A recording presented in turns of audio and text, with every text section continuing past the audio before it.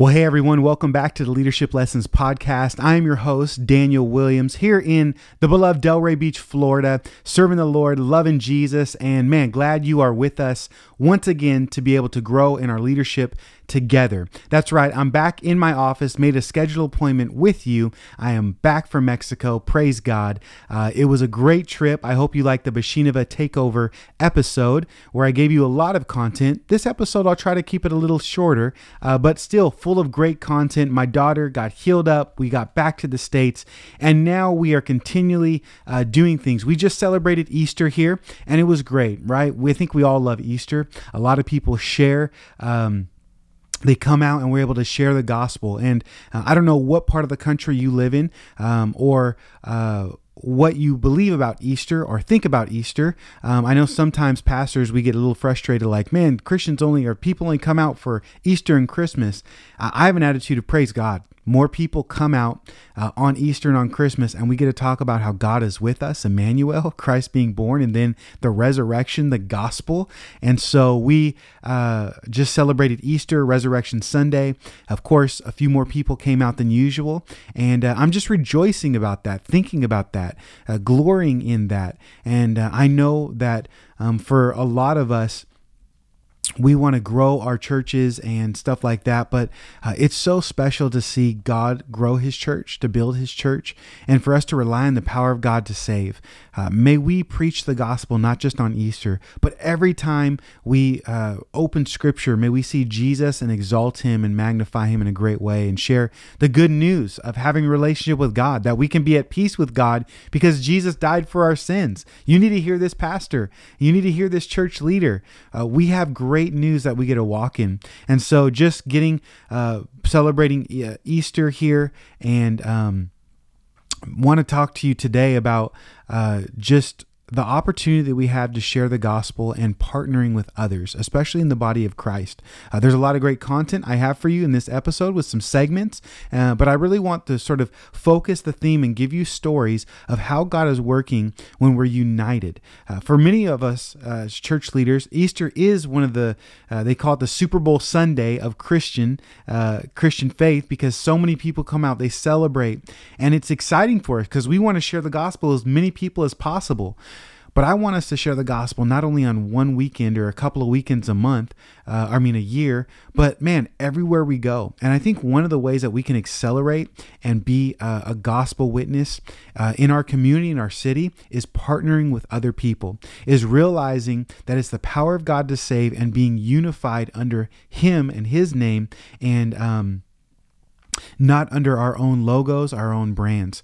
I was thinking about this as I was rejoicing and praying over all these pastors in our area. We have a group chat and texting that we support one another, encourage one another. Even thinking about my Patreon community page, praying for them, giving them resources, some graphics for Easter, and just thinking about just preparing to preach the gospel. We get to do this together. I was thinking about just what a beautiful witness it is that the world can see when we actually are loving one another, when we have the joy of the Lord, the fruit of the Spirit, when we are declaring the good news of Jesus and living this life in such a way that's salt and light. It's an opportunity for us to share. Let us not be excited just because on Easter people come to us, but let us be excited that the gates of hell will not prevail against the church, and we get to go to people in Jesus' authority and preach this good news. John chapter 17, Jesus' prayer that we would be one. I want you to notice something in this prayer, or at least something that is really near and dear to my heart, because Jesus says in verse 21 that they may be one, all be one, just as you, Father, are in me and I in you, that they also may be in us. And the reason why Jesus prayed this, he tells us, so that in this verse, the world may believe that you have sent me. You know what I found is gospel multiplication, making disciples, is multiplied when we walk in unity with other brothers and sisters in the Lord. And that could be within the church body, that could be within churches and networks and denominations. But when we walk in unity, there is strength. Psalm 133 says that Lord commands a blessing. And today in this episode, I want to just be real and talk to you about some of the benefits, give you stories of walking in unity, show you that it is happening, that God is doing a work amongst his people that we may not always see, But we should strive for the peace of unity in the gospel of Christ. And that will give us another open door to share the gospel again. We don't need to wait until Christmas or another Easter. We can walk in unity and share the gospel. And so these are things that you probably know about, but I think as far as being a church leader and working with other churches, it's really hard to sometimes walk it out. And so we have a leadership lesson by a guy named Pastor Andrew Lundy, who's a local pastor in our area that I was recently leading worship at, helping him out. He was wanted to help and lead worship, and my wife and I were doing that, and he was sharing in one of his message a framework to his church about when to collaborate, when not to collaborate, when should we separate over doctrine, and just talking through pastorally his church this framework that I asked him to share for us today in our leadership lesson. But before we get into his leadership lesson, which I know you are going to love, I want to do a special thing. I want to introduce you to my wife, Laura Williams. That's right. She sometimes has a hard time on video and doesn't like being recorded, but we were recently at the Exponential Conference, which I mentioned a few episodes back. And I just said, babe, we need to just sit down and just share some important lessons of why we go to this conference. Exponential is one of the largest church planting conferences in the world that I'm known of. It always sells out. Over 5,000 people get together. And if you're watching this on YouTube or on video, you'll be able to see a lot of video. Now, I made this video while we were at Exponential and able to share some B-roll film over our talking heads, just because I wanted you to see that God is at work. The thing I love about Exponential, I'm going to give you 3 reasons in this video, but just I love that there are so many church leaders working together. And it just made me really realize and appreciate, man, when we're walking in unity, it's going to give us gospel authority and opportunity to share the gospel. And so I asked my wife to come on and to share some things of why she loves Exponential, this conference, and just to celebrate that there are Christians and church leaders getting together, collaborating and sharing the gospel. And I want you to be one of those people. I want you to be in collaboration with other church leaders in your area, other people in community, to find strength, to build unity, not only within your church, but within your community, with other church leaders and other non-believers, and just be able to walk together in love.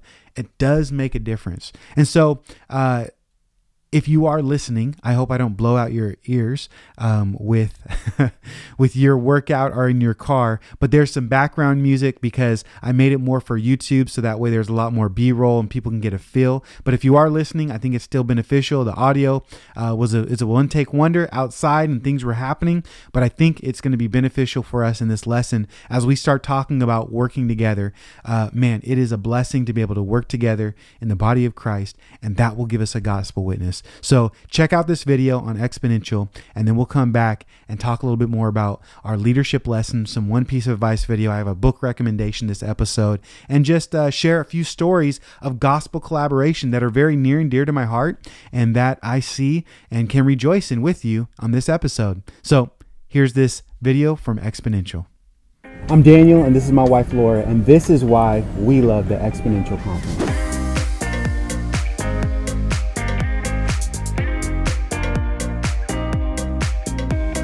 Well, hey everyone, we're here in sunny South Florida, in Orlando, Central Florida, for the Exponential Conference. We've been coming to this conference for about the last 10 years, and I want to give you 3 reasons why we love Exponential. The first is community. You know, one thing that they always say about Exponential is it's a community with a cause, not just a conference. And it is incredible to be able to be around so many like-minded people that want to see Jesus famous, plant churches, see people come to know the Lord and be discipled, and just to know that you were surrounded by other like-minded people. For you, Laura, what does it look like for you, and why do you think community is such an important piece of coming to this conference year after year?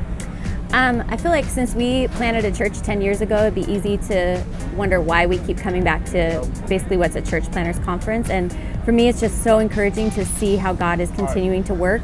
And there's so many new people here every single time that we come. They ask people to raise their hands if it's your first time here. There's so many, and it's just encouraging to me to feel like we're not alone. we're not doing something that we're the only ones out there doing it. There's this community of people that understand, and the messages are like fine-tuned to people that love Jesus and want to see his name preached. So it's just super encouraging. I love it. Yeah, and I love being a part of a community that has a cause, a mission. We're all here for the name of Jesus, to exalt him, to church plant, to let people know about who he is, and it pumps us up for our faith. Even years after planning, we want to continue to plan, continue to be with people that are like-minded, and that goes to the second reason of why we love coming to this conference, is because of the diversity. You're around people that are different than you. We sat next to a regional director of the Anabaptists of all the nation, right next to us. And then this workshop, you're with network leaders, you're with people that are just of all different ethnicities, denominations. Different countries, different nationalities. People come from all over the world for this conference, which we feel very fortunate because we live only a few hours away, so we get to hop in our car and drive here. It's ridiculous. But people come from all over the world to be here, and it's awesome to be around people speaking different languages, all lifting up the name of Jesus. Yep. I love that. Yeah. I love being able to see the diversity in not just the theological camps, but just even in the age. You see a lot of young people, old people. Man, it's just incredible. And that's one thing about Exponential. They have the major conference, worship, main sessions, but then literally there are hundreds of workshops. Yep. And so one year, last year, we found ourselves in just Larry Osborne's workshop, the track of just gleaning from wisdom. Not even really anything about church planning, just loving Jesus. This year, network leadership. The year before that, it's something else. It's like there's always a place where you could find and glean wisdom from. And I love that diversity within the body of Christ and how they demonstrate that in a practical way. The third thing is, even though they're a community with a cause, they're very diversified, it all has a focus. It's all about Jesus. I love the focus of Exponential and how they point you to Jesus, and you're able to see him work in such special ways. What about for you, for the focus aspect of Exponential, and how you've seen the theme over and over and over and over again apply and help you? I think it's just a good reminder. It anchors you in what's important. And for me, every year we come to this conference and leave just feeling built up and refocused. Like, these are the things that matter. This is what we're about. This is what Jesus is about. And it's really great. Yeah. And one thing I love about even the focus of, like, we just got done with the last session. Every year there's a commissioning service. Every year they tell you sign up before it signs out. You really got to make the step to focus in your own life. That's why I love coming to conferences. It's one thing that builds me up, encourages me, and literally to be able to say, I'm going to just commit to planning a church, commit to coming to a conference, commit to being around people that are diversified, different than me. To be a part of a community with a cause has been so beneficial for our church planning journey, and not only us planning churches, but planning churches that are healthy, that love Jesus, and stay committed to the cause. This year was about evangelism, and you would think, oh man, why even talk about that? No, we're talking about it because there's so many new people coming to faith, coming to the Exponential Conference, planning. They just keep on focusing on Jesus and pointing others to people to Jesus. I love that about the leadership. Dave Ferguson, for the last 10 years, has been preaching and drumming the same drum, and it's been a blessing to be a part of it and encouraged by it. Any last thoughts and encouragement from this conference? One other thing that I love about this conference is the worship is really special, and they talked today at this last session about how it's different worship leaders from all these different places around the nation that come together, and it's not one celebrity worship team that's coming. It's just people that have a heart to worship, and it's awesome. The times that we spend in worship, it doesn't feel like a show or a production. It's just an opportunity to get to praise God with other people, and I really love the worship. Yeah, the worship is solid, especially for a lot of church plants. And we've been a small community church in our area in Delray Beach, 40 to 50 adults, and seeing people and seeing fruit, and it's been an amazing blessing. But it's just different. Be able to come into a space with 5,000 other people worshiping God, it's really that powerful. Are on fire for the Lord. It's incredible. I even met someone this year in a workshop. He said, I just got saved 2 years ago, and I just want other people to know about Jesus. And that right there alone was worth the ticket. Yeah. Just to be able to meet other people that are passionate about Christ, and to see that in the body of Christ here at this conference has been a blessing to us. And so we plan to continue to come, bring our team, and we love Exponential and the body of Christ and what God is doing all over the world through this ministry and through us as we participate, being this part of this community with a cause. We're just really appreciative, so it's great. Well, I hope that Exponential conference video was good and helpful for you. I'm sorry if the audio wasn't as good, but hopefully if you're watching it, the actual B-roll and seeing just thousands of people worship together was worth it, and it was so good. Let me share another story about Exponential, just because I just feel like it was pretty awesome. So my wife and I, we went to that conference, and Dave Ferguson, the leader of that conference, and really they say, community with a cause. He said, I want to talk to you guys. And so fill out this thing, and I'm going to be able to send out a Zoom meeting, and I want to be able to just pour into you guys, and he get feedback and all the different stuff. Well, I didn't really think much about it, but Laura, she signed me up for it. She's like, man, you should talk to that guy. So she signed me up. And last week I was on a Zoom meeting with Dave Ferguson, and he was just giving this amazing content. And I'll tell you the truth, when I was going to it, I thought there must be hundreds, thousands of people there. There's no way I'm just going to just show up, take notes, and learn. I want to learn from someone like this. There was only about 10 to 12 people in the meeting, and I was able to ask questions, get feedback. It was just so sweet and beneficial. And I just thought about that, like, man, there's this guy that's making a huge impact, leaders of leaders, and yet he's still taking time to grow in humility, to pass things on to other people. And I was just so blessed and really surprised of his availability to meet with people. And I think that if you want to work with other leaders and church leaders, you got to stay humble. You got to stay humble and in knowing that everyone has a spirit of God inside of them, and you could train anyone.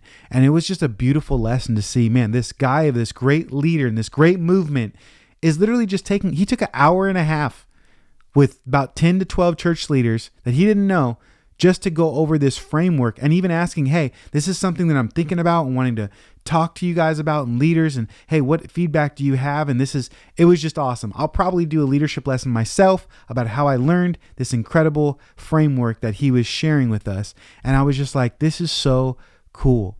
I want to make sure that I make myself available. And that's one of the reasons why I have a Patreon page and community, to be able to give one-on-one coaching, to make myself available, to pick up my call, to pick up the phone, to call. I love being able to pour into other people. And sometimes it feels like unreal, like these guys, like, I don't know, just because they have a microphone, they're special. I'm just here to tell you, I'm not very special. But God, I feel, has gifted me in the ability to be available and love pastors and love church leaders. And because I do so many other side jobs, I have a lot of resources that I've been able to create sermon series and graphics and stuff that I can give away to people.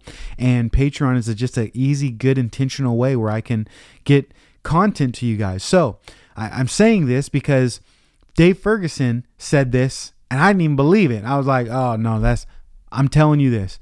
If you want to email me, call me, I would love to meet with you. I would love for you to be a part of our community, Patreon, to give you extra bonus content, to walk alongside of you, to give you coaching. For a very minimal cost, you can get all of these resources and availability. And not only me, because I'm not that special, there's a lot of other guys and gals in this group that can actually pour into you, and so I think that if we had a group of 10 to 12 church leaders that we can say, hey, what's this commentary that you want to would recommend in the book of Ephesians, or hey, does anyone have any resources on this area with mental health? Man, we can actually help one another out and really grow in this. And so don't be intimidated by technology, a camera. those type of things, thinking that these things aren't out there. When I mention my Patreon community, or when I mention I know these people, even if you want to reach out to me and say, hey, what is this person's email, or I'd like to hook up with that person or get more information about that. We are just servants of the Lord serving together. And if we want to work with other churches, we need to remain humble, looking for wisdom from others, but then just giving as we received.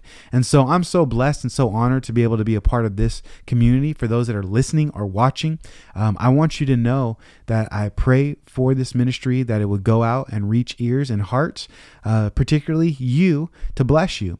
And so it does take time, but I've scheduled time in my calendar to make space to help church leaders, and I really want to do that. So please let me know if there are certain topics, if there are certain areas, people you want me to interview. Let me know, and I would love to help as best as I can. Like my good friend Bruce Zachary says, how can I help? That's gotten me in a lot of trouble, and a lot of good trouble, to just say, how can I help? And God has opened many doors for me to be able to help a lot of people. So I'm very blessed that you're listening, that you're watching, and I'm excited to share Andrew's leadership lesson with you. Andrew, like I said, is the local pastor here in our area at Soulless Church. They just celebrated 5 years. We were seeking God together. I was leading worship. He was teaching and just helping him out. As we're on Sunday nights, I was able to lead worship at his church, which is about 15 minutes away from my house. And just blessed to have this brother in the community. And as seeing him grow in his own walk with Jesus, his leadership, and he was shepherding his congregation about when do we separate with other believers? When do we partner with other believers? What's a framework that we can have when serving the Lord and building unity within our lives and our fellowships? And I just thought this was so beautiful, not for his congregation, but just also a framework for us as church leaders. And I think it's going to be beneficial for you. And so here is Andrew Lundy with the 5 Hills of Disagreement, a leadership lesson and a framework in order for us to really say, when should we partner and when should we not? Because the reality is, partnering with other people is hard, but God calls us to, and he prays that we would do this together in unity to bring him glory, so that people would be able to be discipled and know the power of the resurrection, living in other people's lives as they're walking in unity and just covering one another in love. And so you're going to be blessed by this lesson. Go ahead and enjoy it, and I'll see you after Andrew's talk. Hey everyone, my name is Andrew. I'm a church planner down here in South Florida, pastoring a church named Soulless Church that's coming up on its 5th year, and have become a close friend of Daniel Williams. We're pastor neighbors in the same community area, and I'm excited to be able to take a moment here to share something with you that's been very helpful for me and my church. It's a framework that we've developed that we've called the 5 Hills of Disagreement, that basically exists to help us as Christians and our church navigate ministry relationships with other Christians that we differ with, that we maybe have theological differences on. We know in Scripture that the church is called to unity. Just a plain reading of the New Testament will lead us to that conclusion. The first passage that comes to mind is Ephesians 4:2, where Paul exhorts the church at Ephesus to endeavor to keep the unity of the Spirit and the bond of peace. It's a journey we must be on at all times, seeking unity at all costs. Yet at the same time, Paul goes on to say that there is also one faith. There's one baptism. There's one Lord. You see, Christians are called to both pursue unity while also pursuing theological distinction. We don't pursue unity at the expense of doctrinal truth. You know, Paul calls the church in 1 Timothy, he calls the church the pillar and the ground of truth. And so that's kind of the challenge often, I think, in pursuing unity, is we don't want to pursue unity at the expense of that, nor do we want to die on every single hill of theological distinction and divide over every minor difference. Now, that's usually the framework that's given. whenever the conversation is often had about uniting with other churches or other Christians despite our differences, the framework is often reduced to two categories. There are major issues that you unite over, and then there are minor issues. So the major issues you would unite and divide over, and then there are minor issues that shouldn't cause any division or any issue whatsoever. And I think that's helpful, right? To some degree. I think of the St. Augustine quote, in essentials unity, in non-essentials liberty, but in all things charity. And there is a great help and truth to the spirit of that sentiment. At the same time, I've found in my own experience that things are just a bit more complex than major and minor issues when dealing with doctrine and churches and unity. For us, what we've kind of found is it's a bit more of a spectrum, a bit more complex in that regard. It's like there's major issues, but sometimes there's major minor issues. Sometimes there's minor issues. It's a bit broader than just kind of two categories like that. And so that's where this framework came out of. It's a framework that's, like I said, exists to help our church navigate many ministry relationships with those we differ with by providing a broader spectrum of how to navigate those different issues. Like I said, we call it the 5 hills of disagreement.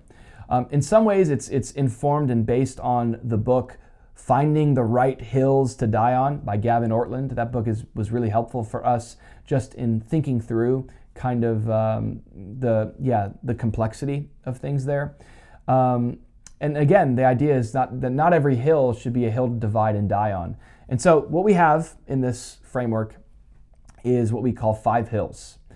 Each hill kind of represents a different degree of severity of issue and a different response over the doctrinal difference. I hope that makes sense. And so what I'll say is this: every church is going to have to decide for themselves and pray through what falls under each category here, but I'll kind of share with you at least what the framework is and even kind of how we've processed it as a church and navigated it. So let's kind of get into it. So the first hill was kind of the more obvious one. I think this would probably be the easiest one.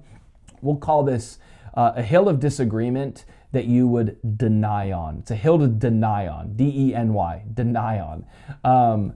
And this is going to be a hill of difference that is the most severe of disagreement. We'll say, like, this is someone who is clearly outside of Christian orthodoxy. Even if they claim the name of Christ, let's say they're denying the deity of Christ or the nature of the Godhead, of the Trinity, or even the message of the gospel.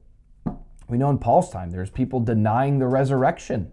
So these are essential doctrines that to deny these truths would be to exclude oneself from Christian fellowship in the family of God. There's one Lord, one faith, one baptism. That's kind of the obvious one, right? There's hills that you deny on, that you don't give someone the right hand of fellowship because of the degree of doctrinal difference. Now, the second hill, let's move from that one to the second one. We'll call that a hill to distance on. There's hills you deny on, and then there's hills where you might not be ready to deny someone as a brother, but you're close to it, close enough to where the degree of your concern over their theology is one to which you have distanced yourself from them. You've created a safe distance, some space to not associate with them. That might be one way to say that, because of your concerns over either their theology or of their ministry expression. Again, for us as a church, it's going to look one way. It might look different for you. You might feel comfortable associating with one ministry that say our church would feel less comfortable around. And, but this is something to think about, do or don't we associate with that ministry or that church or that person? For us, it's been things like, and I'll just kind of be simple about this. I mean, for us, there's major social issues that are clearly taught in Scripture that, if denied, we probably wouldn't feel comfortable associating with a church that denies what we see clear in Scripture. It may be issues of expression. It may be how we understand the Holy Spirit or the things that the Holy Spirit would tell us to do or not to do. There's some churches, there's some different churches out there. We all got our own, our own quirks as different churches. But there's some things that make you go, I'm just not able to associate with that. Whether it's something theological, could be the prosperity teaching, whatever it is for you. That's the second hill. There's things you deny on, hills you deny on. There's hills that you distance on. Thirdly, I'll say this, there's hills just simply that you divide on. Now, I'm using that word in actually a bit more of a practical sense rather than a negative sense. So a divide on issue would be an issue that, notice that it's different than distancing with someone. It's an issue of something that, because the difference is so great, ministry is really better done separate because of the difference than it would be done together. It's too big of a doctrinal issue to unite together on. You'd have to plant different churches, right?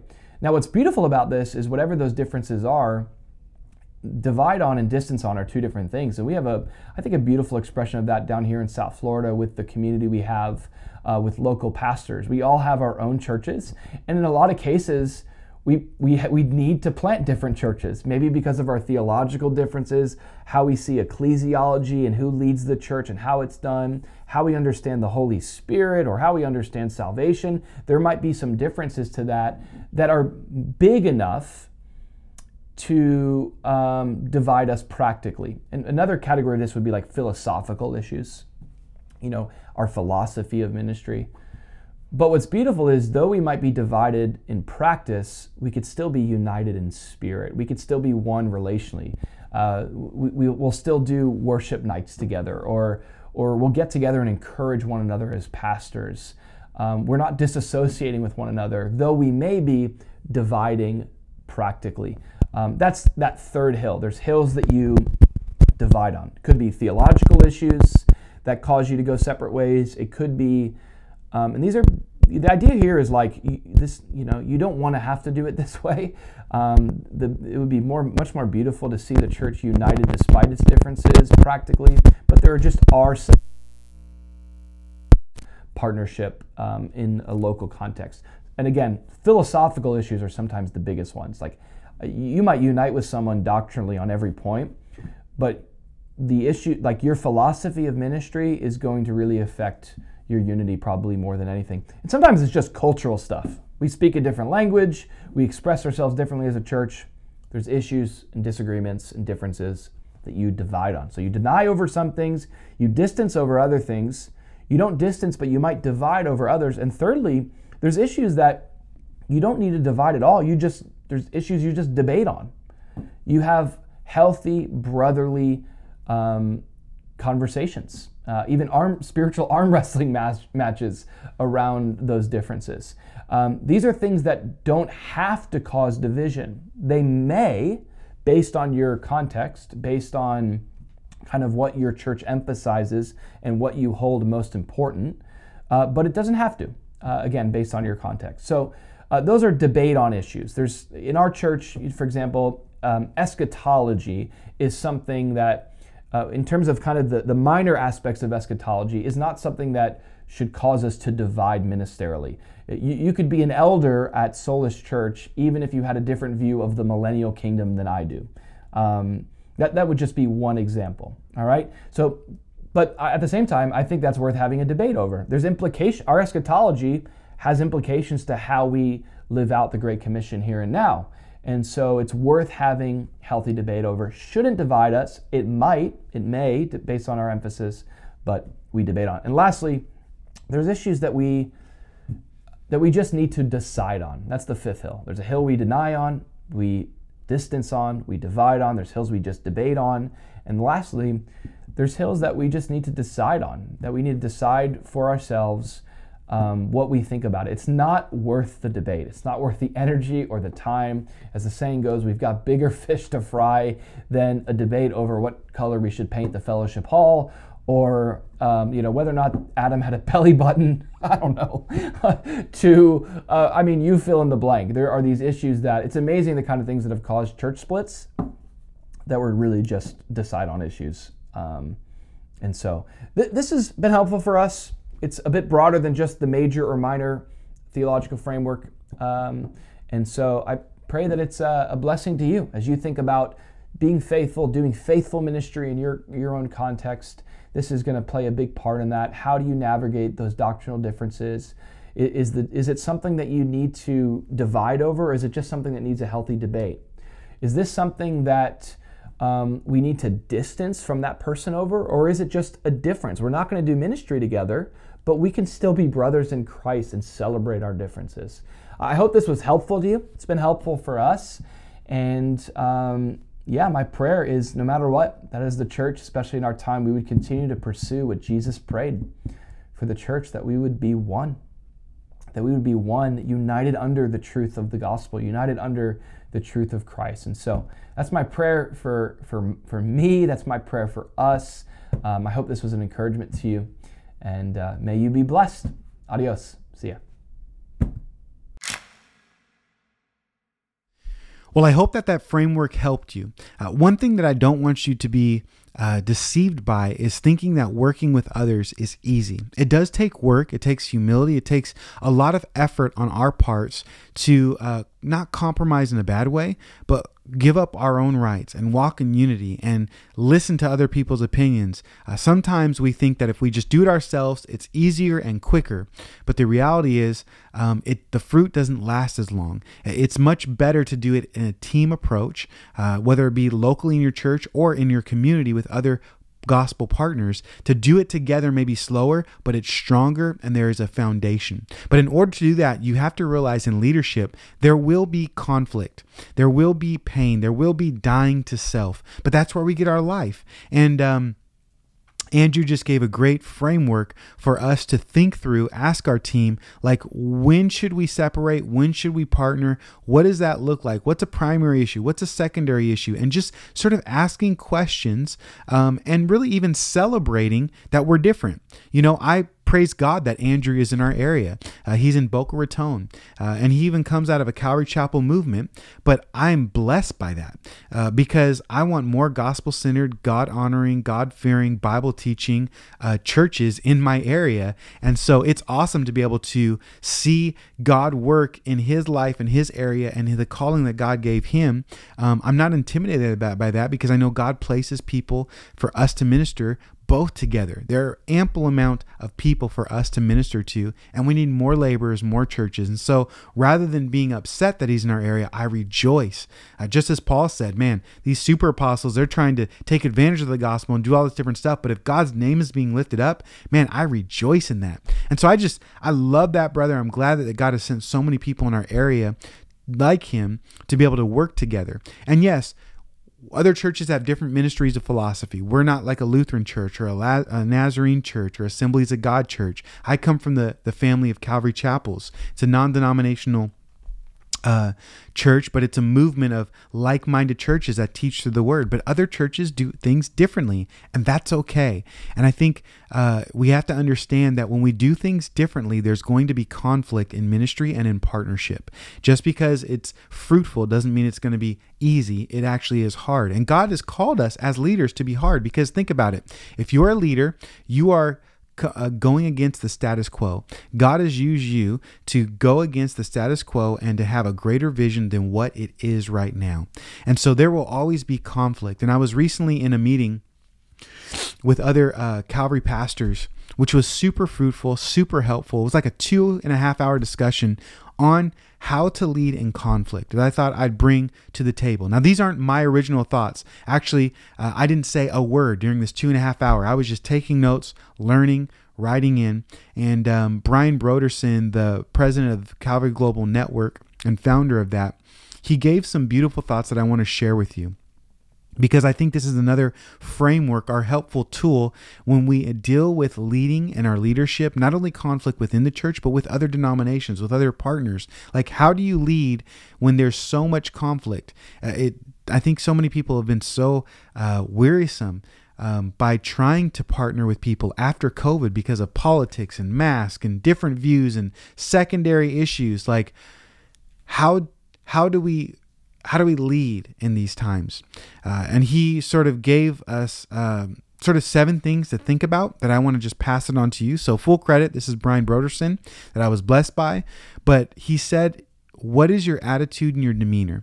And the first thing he mentioned is when I think that in conflict and leading in conflict, you have to have a conviction. You have to have a conviction. We have to have a conviction that God has called us to do what we're doing. It's so important, like I say all the time, there's nothing better to do what God's called you to do. You're going to have some sparks. You're going to have some arguments. You're going to have some disagreements. But can you say that you're doing it because God has called you to do it? I think it's important. People want to know they're being led by someone who's convicted, even if that person is wrong.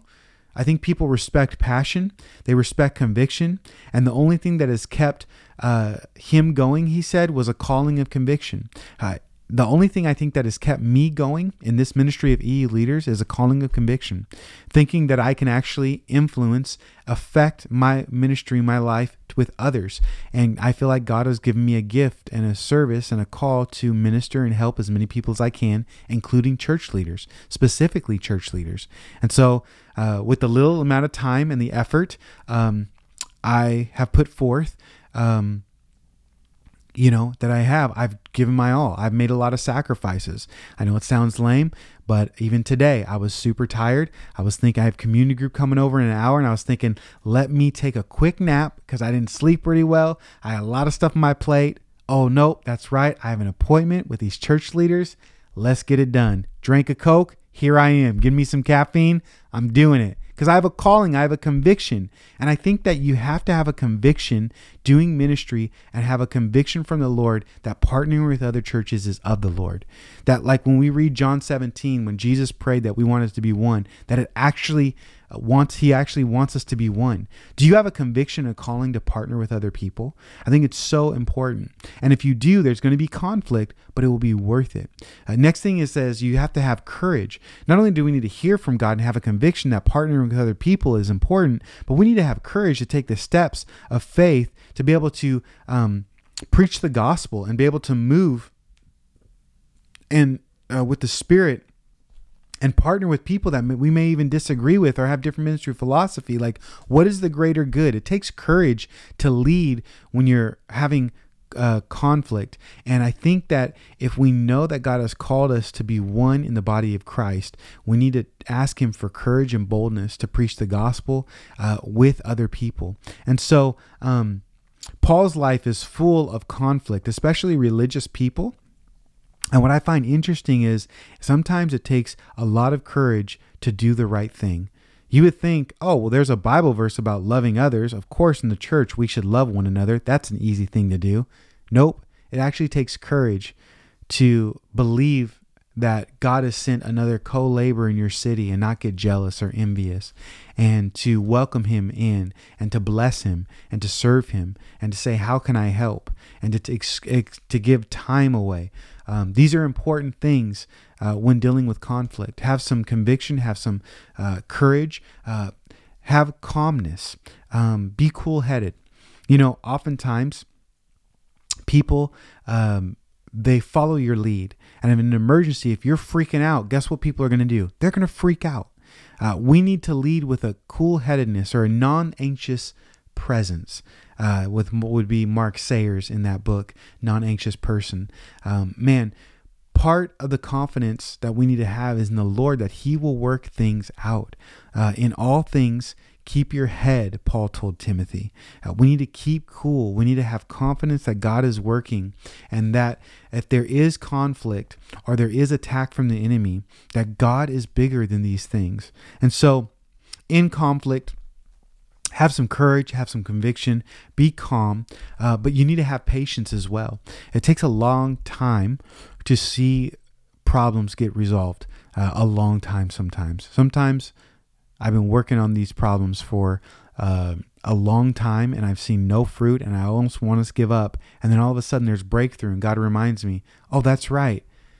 Patience is a virtue. I need to have patience when I lead. I need to have patience trying to pursue people in ministry. I need to have patience. It is the fruit of the Spirit, after all. There's that Eugene Peterson quote, long obedience in the same direction. When we're dealing with conflict, we're going to have patience because we want to have things restored. We want to have things resolved, but that sometimes takes time. When you're dealing with church leaders, you're going to need to have patience because sometimes it's going to take years of relationship to be built before there's even trust to partner. That's okay. You have to learn to wait on the Lord to do things. And I think it's so important to know that when you have conflict, you're going to have to be patient and just work through the sparks, man. As iron sharpens iron, so another brother sharpens one another. And as you have disagreements and friction, God is working that out, and he's going to use all things for good. So in conflict, have some patience. This is one where I think is really important. He said, have humility. Half the trouble of ministry is not being humble. I love that quote. Half the trouble of ministry is not being humble. If it's all about you, if you're just so prideful that you can't listen, you can't learn, you're going to have some serious conflict, and it's going to be a hard time partnering with other churches. You need to have humility. Just because they don't do it your way doesn't mean they do it the wrong way. I am who I am, Paul said, by the grace of God. Do you realize that you are who you are by the grace of God? It's not only your efforts. You can learn from other people that God has not just chosen you as the gift of all humanity, as if you're a savior, but God is actually using the body, his body, to work out this gospel in the world, and we need the body of Christ. Think about that passage in 1 Corinthians chapter 12. Can the eye say to the hand, I don't need you, or the foot to the mouth? I mean, he gives all these illustrations. Can Calvary Chapel say we don't need the Baptist movement? And can the Baptist movement say we don't need AG churches? And can the AG churches say we don't need Lutherans? Like, we are all a part of the body of Christ, and we need one another, and we're going to reach one another. We need to have a humility about us when we're leading in conflict, realizing that we could be wrong. We need to have a humility with us when we are leading and partnering with other churches. Sometimes we don't like it. Most of the time we don't like it, but pride is a sin, and that will cause some great conflict in our lives with the Lord. And that's who you do not want to oppose. God gives grace to the humble, but opposes the proud. Don't oppose God. Ask for grace. Be humble. Two more things when thinking about conflict, and just thinking about not just conflict, but as I'm speaking, just working with other churches in these qualifications. He says a dependency on the Lord.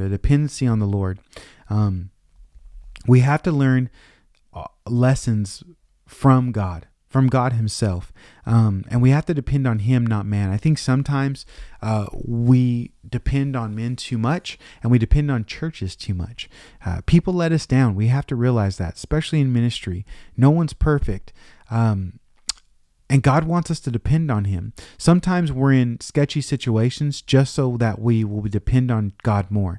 He leads us into trial. James says, take with all joy a trial, because you're going to work on some character issues. Your steadfastness is going to be turned into love and some character and going to produce some fruit. So take it as joy if you have some conflict in a trial. Take it with some joy. If you're going through some conflict, even with other churches, it's hard. You don't have to mend relationships. You need to walk in unity and trust that Jesus will bind hearts together. We need to depend on him. We need to lean on him for an opening of his spirit to move in our hearts and other people's hearts. Even I'm thinking when Jesus told the disciples to go into a town, if they don't receive you, then just shake off your dust off your sandals and move on to the next town. That's how much dependency he wants us to have. It's like, listen, when we have conflict and we do these things, either we're going to depend on God or not. We're going to fight in the flesh. We're going to fight in the spirit. We need to depend on God and his ways. And if we're praying and depending on God and asking God, Lord, would you send people for us to partner in the gospel?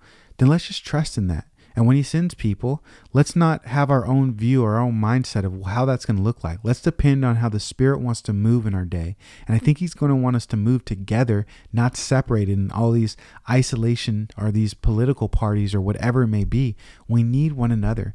And we need to depend on what God has said about the body of Christ and knowing that we're better together, not isolated. Lastly, we need to have faith, not just dependency. leaning into the Lord and what he said, but pressing forward into the mission. Whenever you have conflict, it's going to make you want to give up. No one likes pain. Let's just be honest. However, we need to press on and we need to move forward. And so faith is one that presses forward into the mission of God. Don't let division, don't let conflict distract you. You may, and I know I have, partnered with people and I've got burned. It's not worked out well. Don't let that distract you. Keep on going. Keep on moving forward. These are just a couple of things that I think are important. And when he was sharing that, I was like, oh my gosh, this is just so good. Having a demeanor or an attitude of conflict. But I think it applies to us as we're sort of talking today about partnering with other people, because we're going to have conflict. When two or more are gathered, God is there, and so is conflict, right? Let's just be real.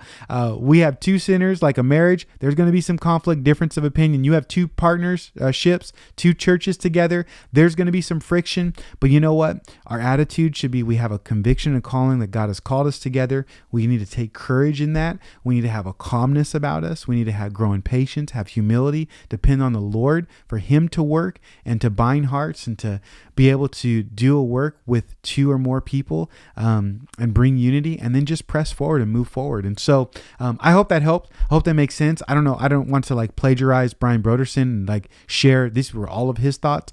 He gave those bullet heads, and I was just thinking about how that sort of bless me that I want to pass on to you.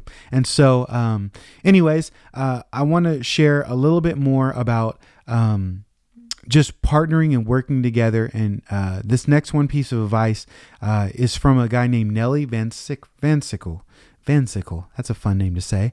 He's in Tacoma, Washington, and he's actually planning a church right now. And the reason I wanted to bring up his one piece of advice, great content, but I wanted to use him as an illustration because my dad pastors Calvary Chapel, Tacoma, and Nelly is planting in my dad's building.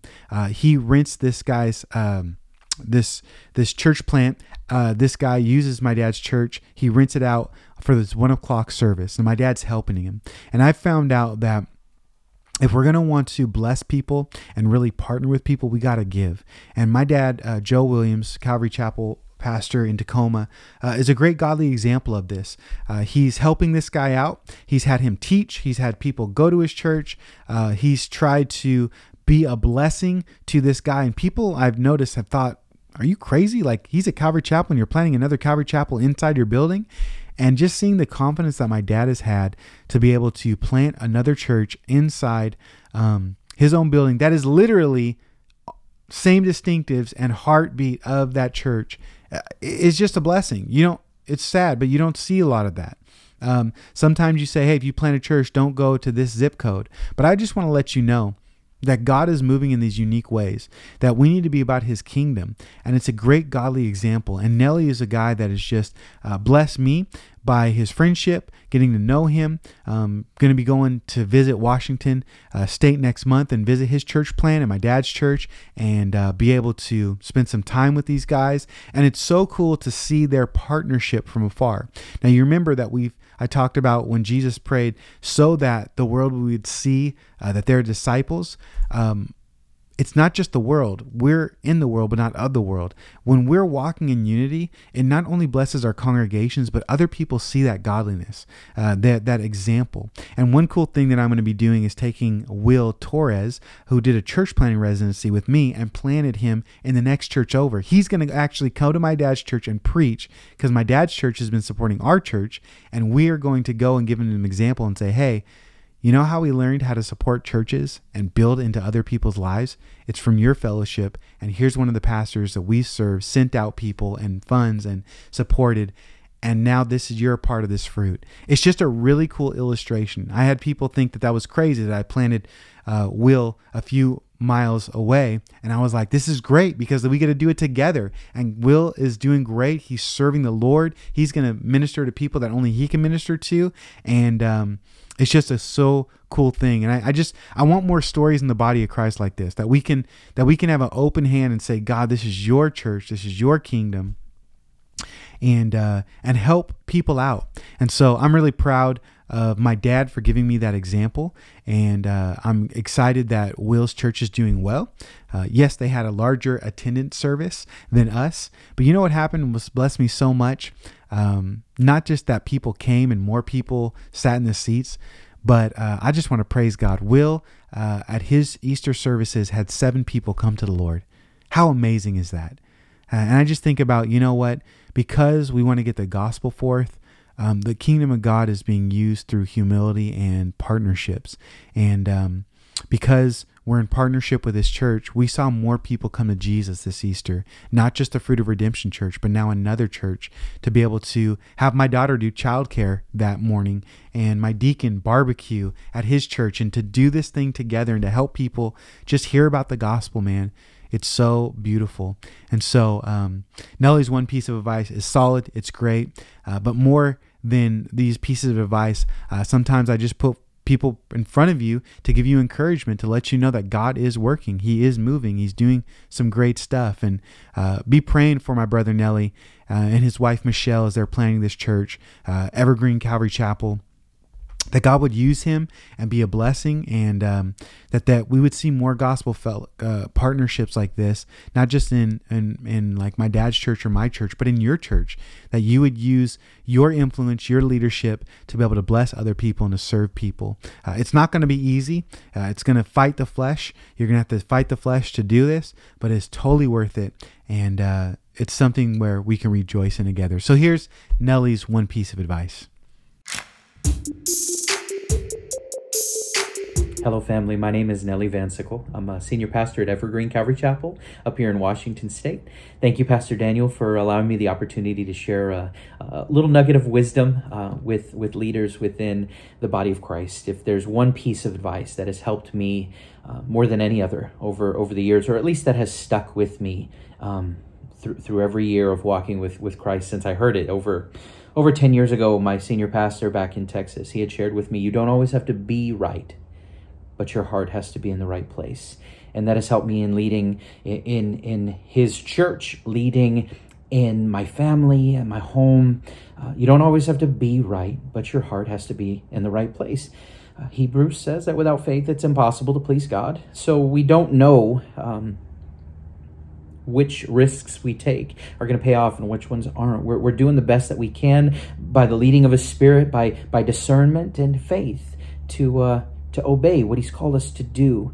And when my pastor told me, you don't always have to be right, but your heart has to be in the right place, it was freeing, because we're so afraid at times of taking risks, and sometimes making even decisions that, well, what's going to happen? How is this going to go? And look at your heart.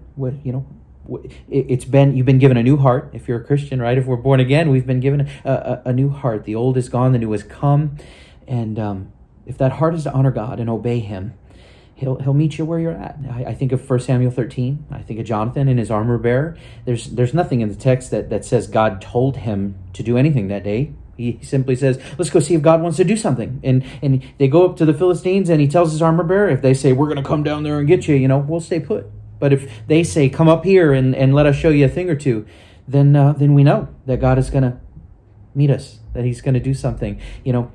Why were those the conditions He laid out? We don't know from the text, but it's fascinating to know. He set out for God's glory. He took a risk and took a step of faith, and God did meet him in a mighty way with an earthquake and victory and, incredible time, right? New Testament example, I think of Paul. When I think of Acts chapter 16, when he, of course, wants to continue to preach the gospel. He wants to go back out to Asia Minor. And it says in Acts 16 that the Holy Spirit prevented them, that the Spirit of Christ prevented him from doing so. He wanted to do a good thing, right? He wanted to honor God. He wanted to obey, preach the gospel, right? We've all been commissioned to do that. And that's what he wanted to do. And the Holy Spirit prevented him from going back out to Asia Minor. But we know eventually Paul receives a vision to take the gospel to Macedonia.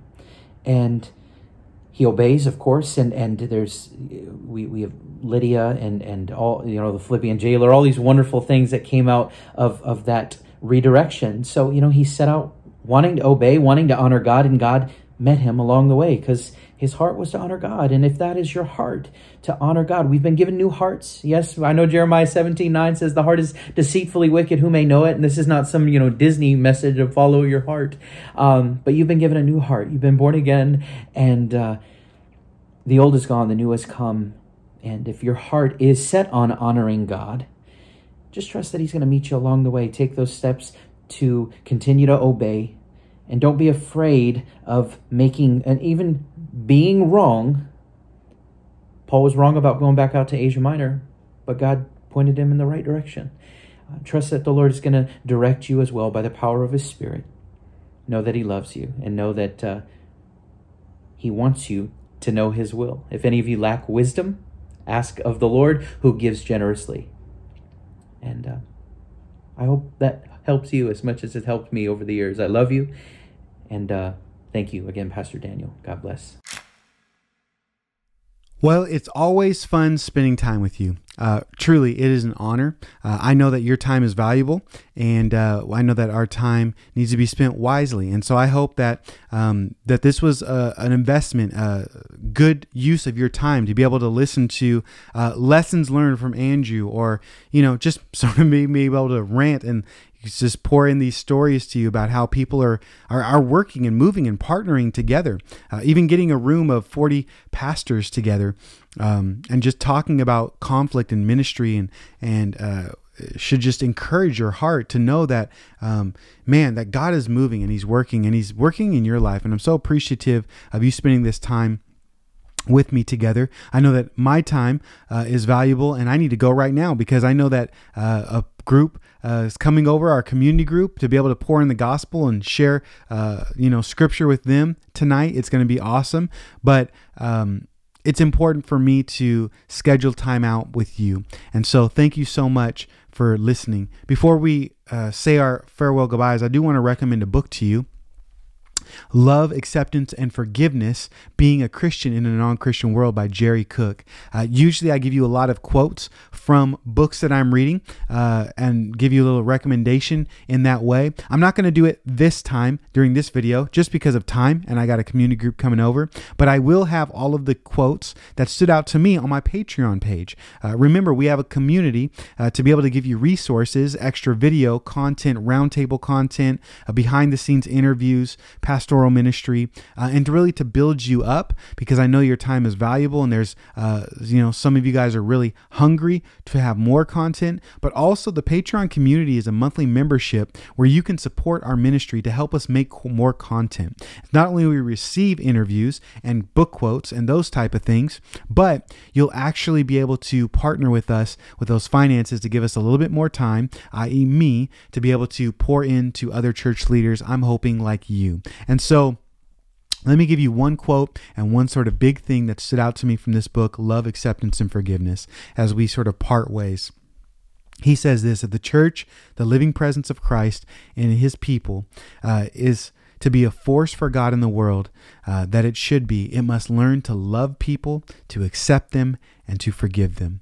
I loved about this book that Jerry Cook, after 30 years, rewrote a second version and basically said love, forgiveness, accepting people is still important in ministry. He even wrote it, literally a lot of these quotes are like, hey, pastors and congregant leaders, he's writing these things to church leaders even, and saying, I stand by it. Love is the most important thing. Forgiveness, caring for people.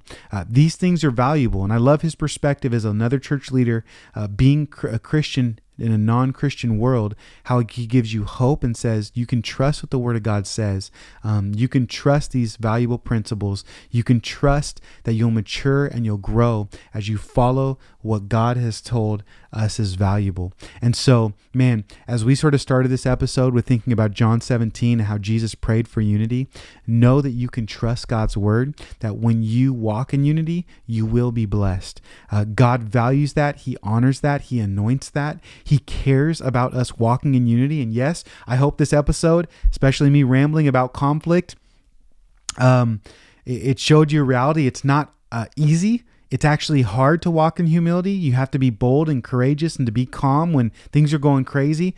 But let me tell you, it is worth it. It is worth it. It is worth it. It is worth it. And we want to be salt and light. We want to have more people know that we are disciples of Jesus, to walk in his ways, to bear much fruit as we abide in Christ. And so may you do that. May you partner with people. May you hear these stories and be encouraged. And may you know that God wants to use you. He wants to give you your stories, your connections. Have a framework of who you'll partner, who you won't, and go at it proactively. Grab another coffee with another church leader from a different church in your community. Pray with one another. Get together and go after working together to further the gospel. Do not grow weary in doing good, but keep going for it. I'm praying for you. I'd love to hear from you. If you have any feedback, write in the comments below. Shoot an email. Join the Patreon community. Thank you guys all so much for your support and your love. Connect us on social media. There are many ways that we can grow weary because there are many things to do. Even after this meeting, I'm going into another meeting, and then it's like another meeting. It's like, dude, it's another thing. No, this is a lifestyle. Let's make much of Jesus. Let's do it together. And I'm so proud to be able to spend this time with you and to see the fruit that you're bearing in your lives. I want to hear about it. I don't want to just believe by faith. As I've been hearing stuff coming in from me and feedback, I've been so overwhelmed and blessed, and encourages me to continue to have this podcast, to continue to bring forth resources to you, and to help in ways I can. So God bless you guys. I'm praying that you would be able to partner with other people. And when you do, let me know about it. We will talk to you on the next episode.